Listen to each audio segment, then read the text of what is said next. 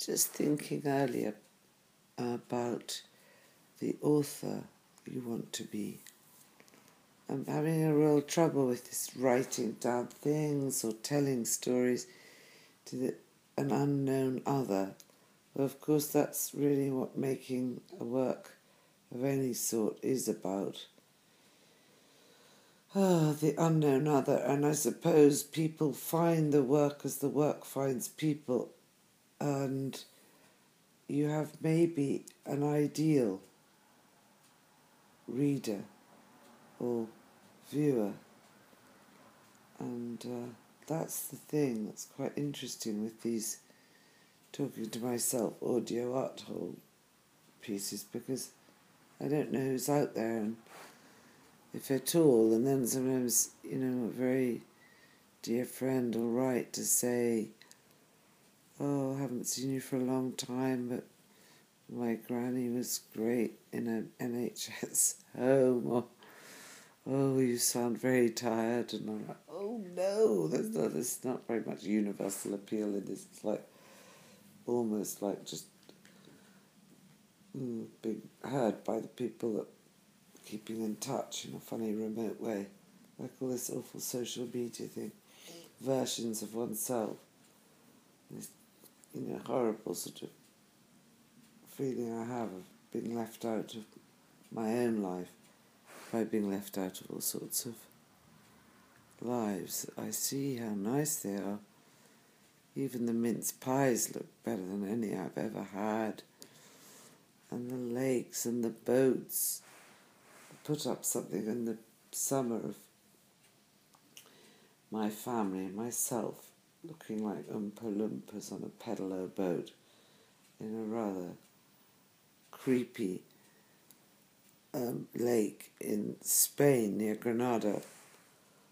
And I thought it was quite a good antidote to the extraordinary beauty of people's lives in boats and tables for two set up on extraordinary decks and people elegantly lolling and smoking and diving off boats. And I wasn't trying to make a picture of low life exactly, really rather more just to say, hey, I don't feel like I'm quite on the same deck here.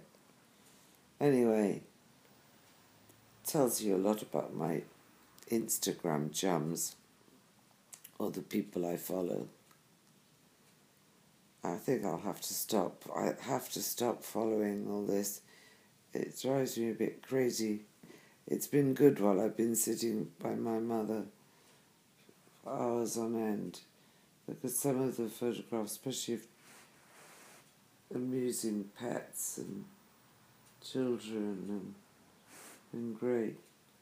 I liked a movie of a knife being sharpened yesterday, and some of the comment with it, I can't quite remember, but something about, oh yeah, the poster, who's Pete Fraser, in fact, the great sax player, said, this is very therapeutic. Oh, anyway, sorry, my puppies, my puppy love, my dog, you're not quite a dog now, are you, Bonzo dog, if that's your name. Can't be called Bonzo psychopup. Anyway, the dog is pulling my hair. It's quite entertaining. It's not like being bitten through the flesh.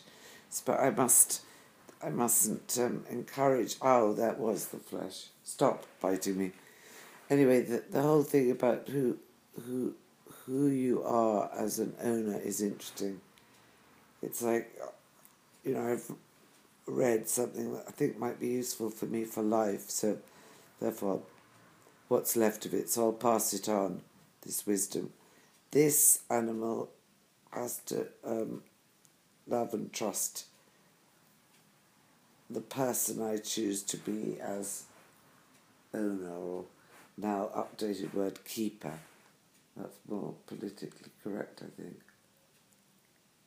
Anyway, as my dog's keeper, I must choose to be the sort of owner I want Bonzo, my dog, to love, trust and obey. And obey does come into that, because a certain amount of obedience is necessary here, of course. But a very lawless creature, which I'm finding amusing and pleasant. Also because it's really nice, the idea of putting into something, another living creature, that which will come back rather than be this is quite funny, rather than be, oh dear, I can't concentrate. See, you're sneezing on my hair. It's too dusty. Where was I? Oh, yes. Yes, rather than people, you can think you're putting in all sorts of things. It turns out not. Hey, don't eat the charge lead. Anyway, I'm going to try and finish this thought. Down, boy. About, if you choose what sort of owner you wish to be, that's one thing. Great. Then, keeper. Then I was thinking about, maybe that's what, I suppose everyone else knows this, but I was thinking this is probably what I have to do now. Choose what sort of human I want to be, full stop, along the lines of the sort of owner or keeper I want to be.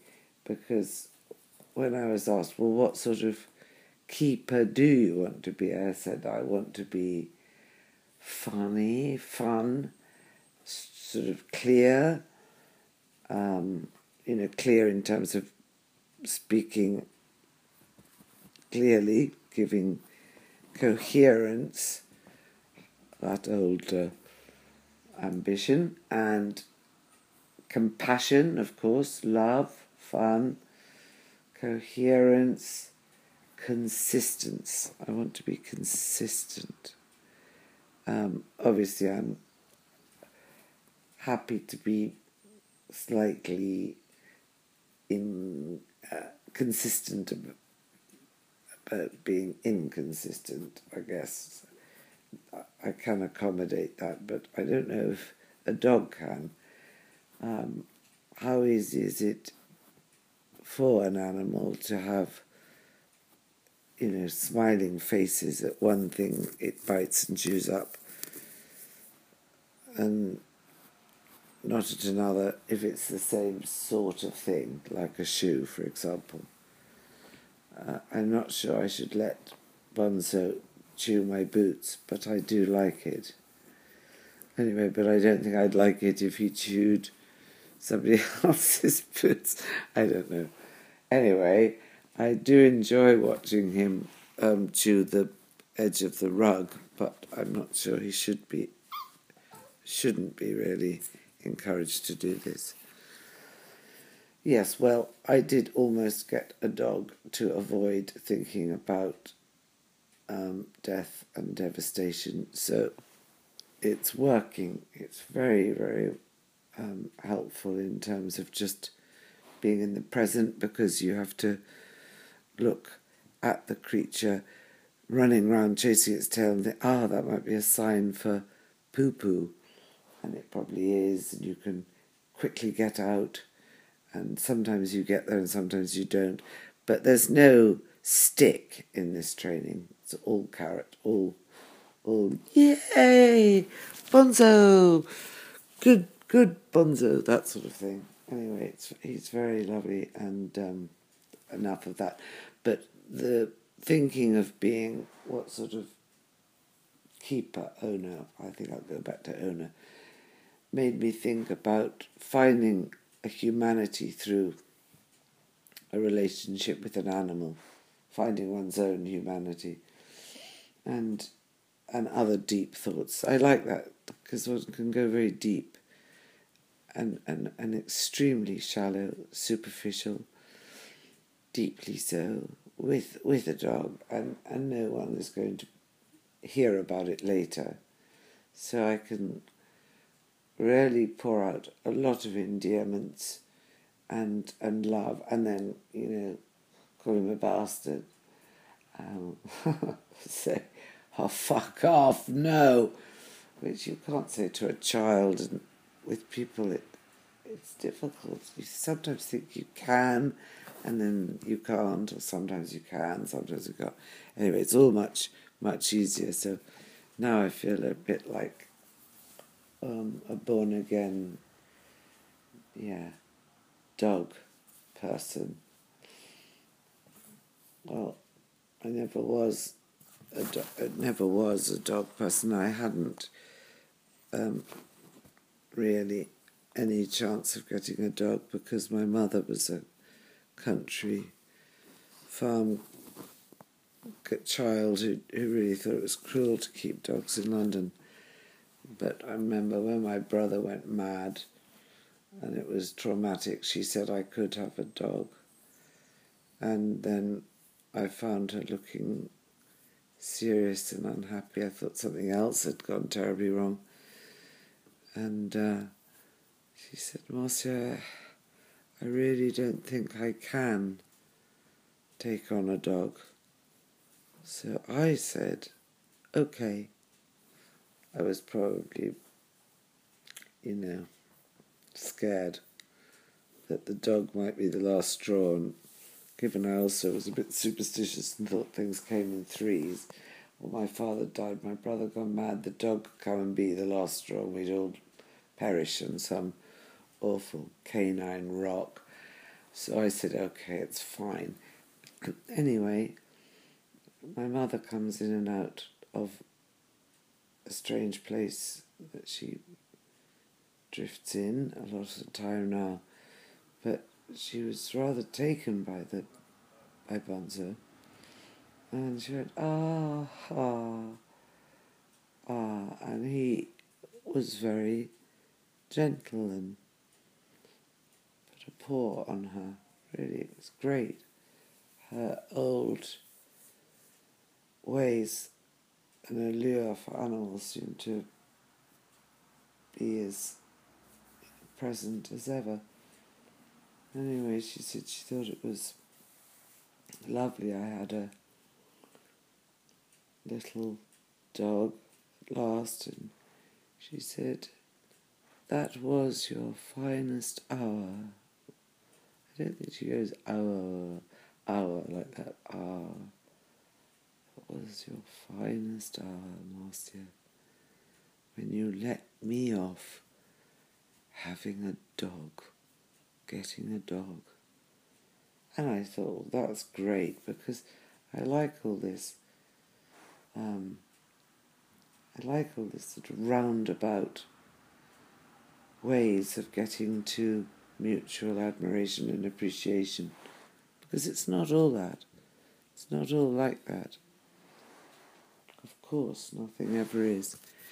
I did feel that I could probably reach a place of great understanding.